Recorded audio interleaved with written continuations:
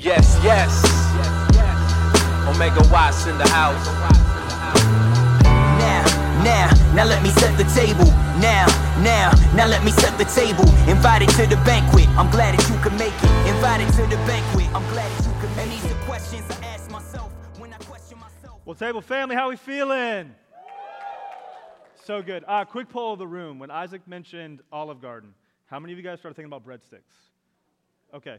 Y'all can talk back. It's cool. You can talk back. Okay. Sweet. Okay, good. I'm not the only one that loves carbs. That's very encouraging. Okay. Well, hey, Isaac mentioned my name's David. I serve on staff here at First Orlando. A few things you should know about me. I am married to my wonderful bride, Samantha. She's here in the room tonight. She's incredible. I'm married up, y'all. I'm married up for sure. Something else you should know about me is I am from Orlando. Any other people actually from Orlando? Okay, no one. Super cool. Well, y'all are the faithful remnant. I'm so glad you stuck around. Well, hey, Isaac mentioned that we're in this series, Best Advice I Never Got, and over the next few weeks, we're going to take a look at the book of Proverbs. Tonight, we're going to take a look at Proverbs 16. Proverbs 16, so I invite you to turn with me there now. And while you are doing that, I have a quick question for you. Have you ever had to choose between two really good options? Anyone ever felt that before? Okay. Well, when I was 20, I had a situation where I had to choose between two really good things. On one hand, I received a scholarship to play baseball at a school in Missouri. But on the other hand, I received an admissions letter from UCF letting me know that I had made it into their business school. Go Knights, charge on. I see you. Two really good options. And I had an important decision to make. Let me tell you why this was important. Since I was 4 years old, my dream was to be a collegiate baseball player. I trained, I worked, I practiced, I played in tournaments. Literally, you could describe my life as three things: church, school, and baseball. That was it. It's pretty lame. But I had this decision to make because I started to feel this desire to go to UCF and to start my education and just kind of start adulting a little bit. And I was taking note of that, and I was like, what am I supposed to do? In the middle of all that, I began asking this question. What if I make the wrong decision? I don't think I'm alone in asking that question. I'm sure many of you have asked that before. Maybe you're even asking that tonight. And here's the reason why decisions are scary. At the root of that question is fear. Okay, at the root of that question is fear. That question is scary, and we ask that question because decisions require commitment. Oh no, the C word, commitment. And commitments can be incredibly scary. You see, decisions set direction for our lives, for better or worse. Our lives are a series of decisions that we make over time that lead us to the face of Jesus. The decisions we make in our 20s affect our life in our 30s. And the decisions we make in our 30s affect our life in our 40s. Decisions set our direction. Some of you here tonight, maybe you've been dating someone for a while and you're at that point where you either need to break up or you need to start a ring fund. Anyone resonate with that? Okay. Maybe for you ladies, you got a Pinterest board, right? And you're trying to drop some hints like, hey, if I were to get a ring, here's what I want it to look like, right? But maybe some of you here are on the other side of that, and you may need to break up with someone. Maybe it started off really well, and you were really excited about it, and you really like them, but then you went on a few dates, and you were like, this person's a complete dud. Oh my gosh, what have I gotten myself into? But you're wondering, will someone ever love me like this person loves me? And you're wondering, should I settle? Maybe you were here for our Sacred Work series, and you are one petty email away from quitting your job, right? Your boss is just horrible, and you're like, I see Bethany giving me a whoop whoop in the back. You're just ready to walk out, throw the papers in the air, go to HR and be like, I am out of here. I'm not even going to put in my 2 weeks. But you're wondering, should I quit? Is that the right decision to make? At the root of this question is fear. And I want to relieve some tension around that question tonight by looking at Proverbs 16, verse 9. But before we jump there, I'd love to pray for us. Jesus, we love you so much. We're here to celebrate you tonight. I ask that you'd help me be helpful and clear and teach from your word. Give us ears to hear, eyes to see, and a heart that is ready to receive whatever you'd have for us. We love you. In your name we pray. Amen. So Proverbs 16, verse 9, I'm reading out of the ESV if you care about things like that, but here's what it says. The heart of man plans his way, but the Lord establishes his steps. One simple verse tonight. The heart of man plans his way, but the Lord establishes his steps. Let's focus in on the first half of that verse. The heart of man plans his way. This word heart, this isn't like Valentine's Day, like you go to Target and pick up a card, heart. Like, it's not really that. When the Bible uses that word, it's really talking about our gut. Okay, this thing inside of us that acts as our decision-making engine on a micro level and on a macro level, right? That our hearts, this decision-making thing inside of us, this is the thing that helps us not eat the whole thing of cookies when we're sad, right? My wife will tell you I'm not the best at that. This is that thing inside of us that helps us decide to quit a job or stay there and stick it out. This is that thing inside of us that helps us decide to walk up to that person and ask them to coffee. This is normative. To be human is to make decisions. Let me prove it to you. Go to Genesis 1, verse 28. Here's what it says. It says, be fruitful and multiply and fill the earth and subdue it and have dominion over the sea, over the fish of the sea and over the birds of the heavens and over every living thing that moves on the earth. I want you to notice how many verbs are used in this text. Be fruitful, multiply, fill, subdue, have dominion over. To be human is to move and produce. To be human is to make decisions. To be human is to make plans. Here's what this first half is saying. God has given us agency. We possess this inside of us. This is normative for all human beings at all times and all places. But oftentimes when we start talking about like planning and decision making, sometimes we like over spiritualize and over moralize that, and it creates this weight of right and wrong, and there's a place for that, right? There are right and wrong decisions, but oftentimes we're really dealing with things that are like just wisdom and discernment and life management. All right? The Bible is saying here it is normative to make plans. To be human is to make plans. God has given us agency. All right? But the first half of this verse is tethered to the second half in a really interesting way. Go back to the text. Here's what it says. The heart of man plans his way, but the Lord establishes his steps. While humans possess agency, we are limited. God is unlimited, but we are limited. No matter how wise and discerning and responsible we are in our decision-making, we have limits on our perspective. Humans can really only live moment by moment and serve the moment in front of us. God is in a completely different category, right? He's the one that can establish our steps. We cannot establish really any of our steps. But we do possess agency, but we're limited. Okay? Now, here's the thing. When it comes to decision making, I wish I was not limited. I want to be honest with you.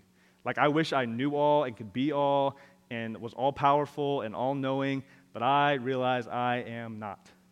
When I start thinking about things like that, I play the what if game with my life. You ever played that game before? Where you're like, what if I chose this college instead of that college? What if I asked this person out instead of this person? What if I went to McDonald's today instead of Wendy's? How might my life be different? See, that was the game I started playing. I ended up deciding to enroll at UCF and to kind of set my life on that trajectory. I said yes to that trajectory and said no to the thing I've been dreaming about like for my whole life. And it led me to start playing this what-if game in my head that wasn't really helpful.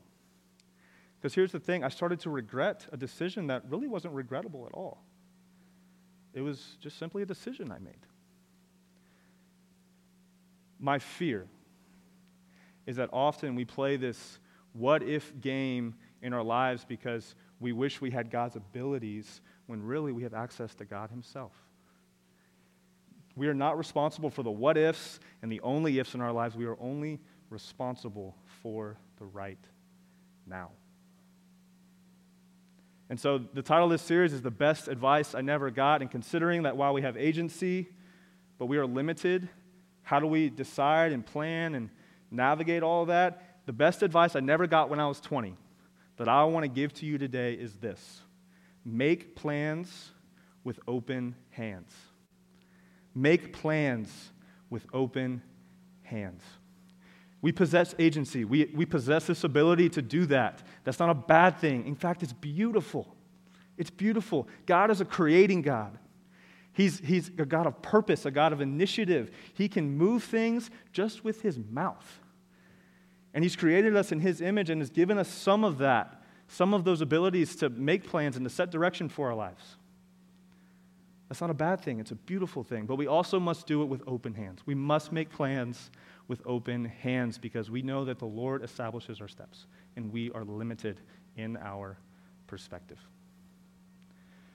So I think the best way to illustrate this is to talk about tight ropes and zip lines. Okay? Anyone ever been on a zip line before? Okay, all you crazies like me, cool. Anyone ever been on a tight rope before? Okay, 1. Any gymnasts in the room? 2, Scott? Okay, cool. Those are the athletes in the room. Love it. So tight ropes and zip lines. What does this have to do with decision making? Oftentimes I think we place decision making and navigating God's will for our life like a tightrope, where we begin on the journey and we take a really precise step, and then another step, and it's really scary because we know that if we fall either way, God's going to smite us if we make a bad decision, and it's terrifying. It really does rest in our ability to make a good step and to make a good decision on where to place our feet, and our security relies on our own ability. I don't think that's what decision-making really needs to look like. I don't think that's what Jesus wants for us. I think this is more like zip lines. Did anyone go to our winter retreat? Yeah? Oh, y'all knew where I was going with that. Cool. I was on the retreat, and we went on a zip line, me and Sammy and a few other people, and it was awesome. Okay, it was awesome. But we showed up at the zip line, we got our harness, we got our helmet, and we made the trek up like the 100-foot tower, and our quads and everything hurt. And we got there, right? And the guide, he takes our little harness here, and he takes a carabiner, and he hooks it to us, right? Now, to enjoy the zip line to its fullest experience, I've got to take the leap. Or else I'm just a guy with a weird stuff on my body, right? I've got to take the leap. But along the way, as I take a step, the harness helps me to get to the other side. The character of God is our harness. The character of God keeps us secure when we take the leap and we move. And then we get to the other side, right? We readjust. We go, okay, I'm going to go this way now, right? And the guy takes the carabiner, and he takes it, puts it on our harness, and then we take off, and we make the leap, then we land on the other side. And they would do it over and over and over again. This is what decision-making looks like. We can make plans with open hands. We can go across the zip line, and it's really chaotic, and it's crazy, but we know that we're secure. And we know that we can move forward, and we don't have to fear. Because God's with us. Because God is with us. Now, as I mentioned, family moments. I want to be honest with some people in the room tonight, okay? I think there's some of us that are following Jesus, and we're trying to make the best decisions that we can. We're trying to be wise about it. But I would imagine there's some people in the room that are just kind of checking things out and, not really sure about this Jesus thing and this church thing, and I'm so glad you're here. But I'm wondering if some of us have never really experienced the fullness of God. Have never really experienced the character of God, and you don't have a harness that's helping you get to the other side as you make decisions. And I want to be honest with you. We live in a society, we live in a context, in a time in history where you can plan your way into a wonderful life. You can plan your way into getting everything you've ever wanted. But here's the thing, we're all going to meet Jesus one day. We're all going to stand face to face and look him in the eye, and my fear is that all that we're going to have for some of us is a really good plan. And all of us are going to have a really good Excel budget. And all of us are going to have a really good calendar. And Jesus is going to look at us and he's going to go, yes, you got everything you ever wanted, but I never knew you. You see, I think even in the danger of this series is we can help you become wise beyond your years, but spend an eternity in misery. I think it's possible to win at life, yet in the end lose your soul, and I don't want that for you. And I don't think Jesus wants that for you. So let me implore you, let me exhort you, let me challenge you that the best decision you could make tonight is to begin following Jesus. He is king over all, and he is our harness that helps us get to the other side. I want that for you, and so does Jesus. So we're going to have a connection lounge in the back with some safe, friendly, incredible people that are ready to have that conversation with you if you want to. If not, cool. Let's drink water, let's drink coffees, let's hang, all right? But I think that's the best decision you could ever make. Now, speaking of decision making, let's start to get practical, okay? You may be here you're saying, okay, David, I know I need to make plans with open hands, but I really don't have a model for making decisions. I don't have a model for making plans. Help me out. Because I think often we wonder, am I making the right decision? Because we don't have a model for decision making to begin with, and fear fills the gap. I think we can make better plans when we ask better questions. So how do I make plans? I think we can make plans by simply asking these 4 questions. First one is this. Should I do this? Should I do this? I think there are some decisions that the Bible speaks to very, very clearly.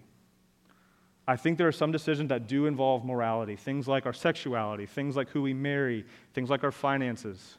I think the Bible speaks clearly on those things, and I think it's always helpful to come to a place where we're consistently saying, God, what do you say about this? God, do you have anything to say about this? And open God's word, sit at a table and go, God, speak. Should I do this? Should I move forward or should I not? I think that's a helpful starting place. But second, ask the question, can I do this?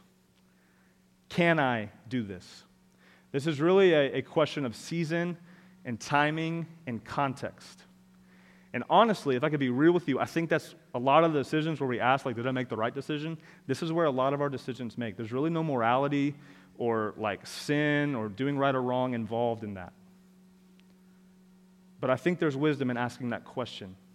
So let me give you a personal example. I got married in 2019 to my wonderful wife, Sammy. I've talked about her a little bit, talked about her a lot.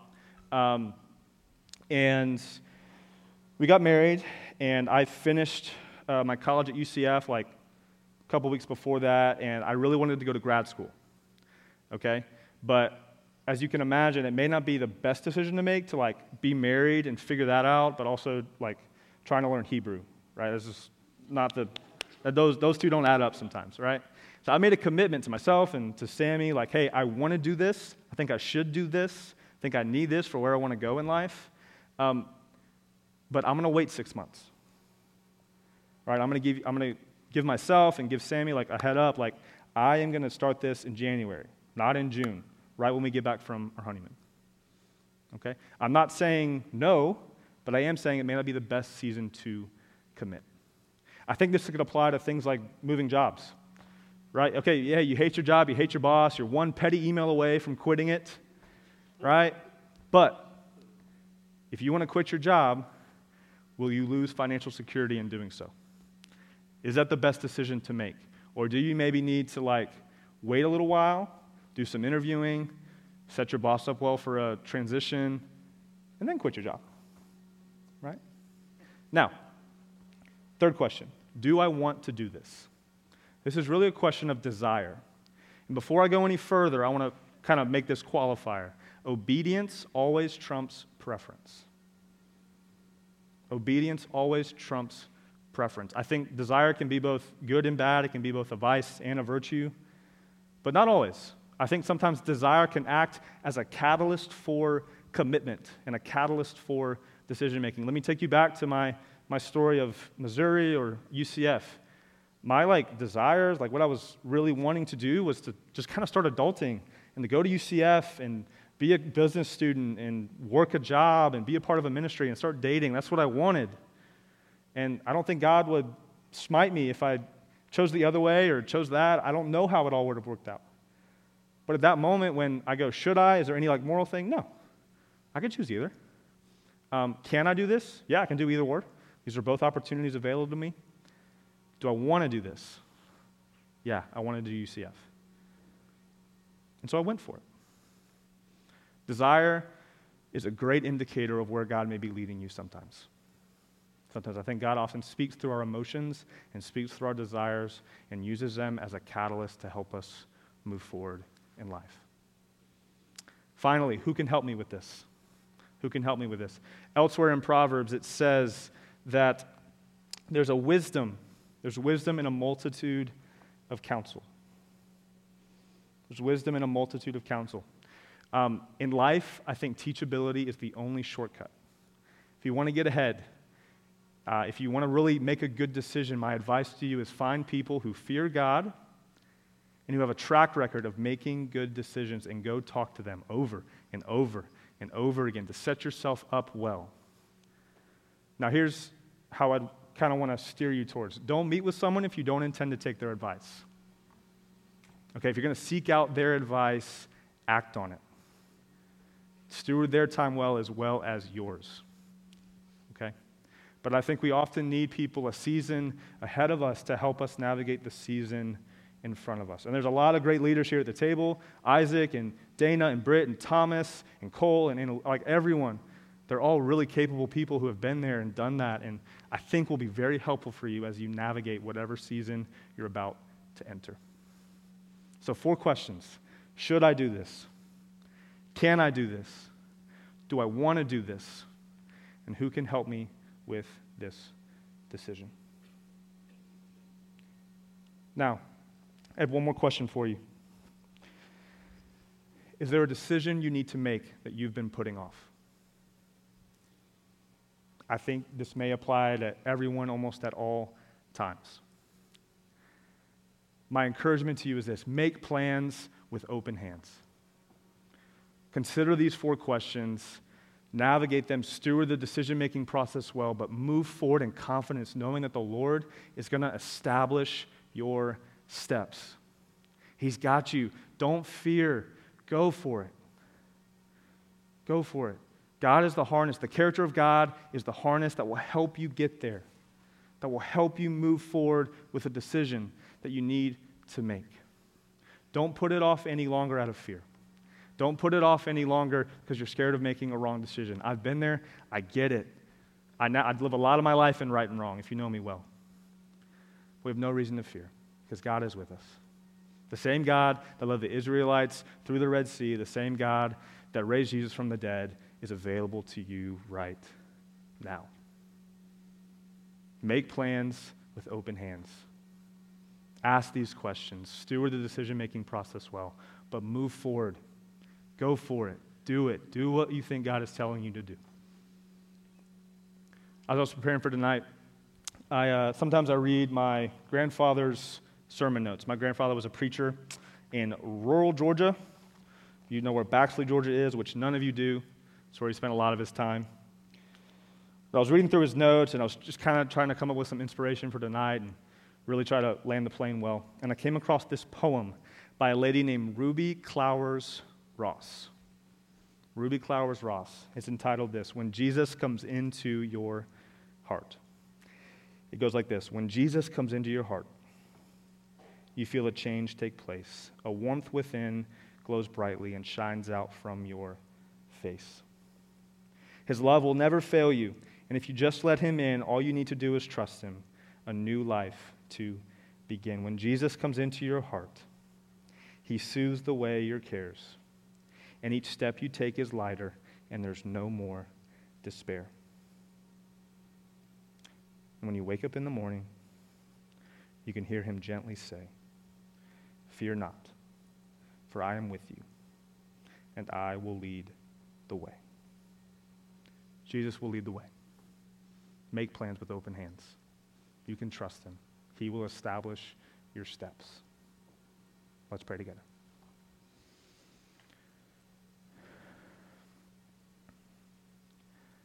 Jesus, we love you. Father, thank you for your word on decision making. Help us to make plans with open hands. Help us to steward the decision making process well, but Father, help us not to live and a constant fear of decisions and commitment. But Father, help us to move forward, knowing that we have agency, but knowing that you're good and that you're there and you're ever present in time of need. God, we believe that you can do immeasurably more than all we ask or imagine. We believe that for those that love you, good things happen. Jesus, thank you for tonight. Thank you for the band. Thank you for the table. God, I pray that you'd bless their ministry, help them to reach more and more young adults and raise them up to follow you and leave a legacy of a life that is for your glory. We love you. In your name we pray.